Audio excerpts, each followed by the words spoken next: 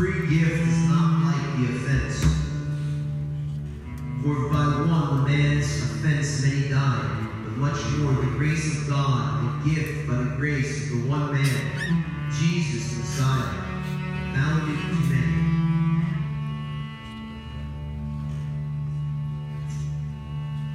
One man's offense, judgment came to all men, speaking of Adam, resulting in condemnation.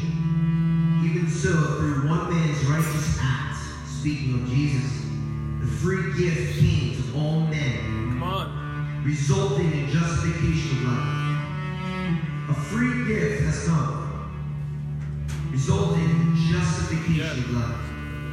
Whereas by one man's disobedience many were made sinners, so also by one man's obedience many will be made righteous. Yes. Moreover, the law entered the offense might abound, but where sin abounded, grace abounded much more. So that as sin reigned through death, even so grace might reign through righteousness to eternal life through Jesus Christ our Lord. So what shall we say then? Shall we continue in sin that grace may abound? Certainly not. How shall we who have died to sin live any longer in it?